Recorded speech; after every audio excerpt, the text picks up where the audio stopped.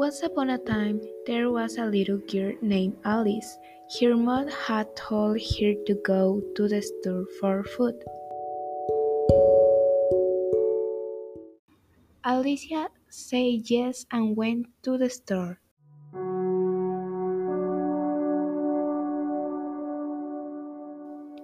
It was a lonely night.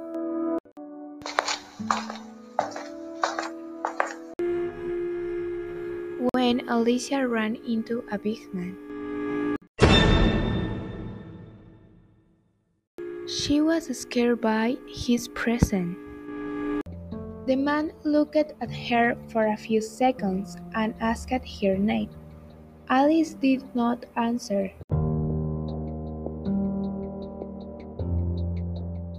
From one moment to the next, the man ran out with Alice's bag.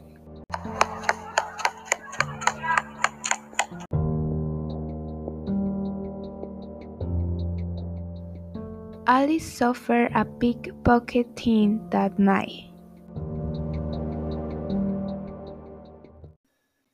The end.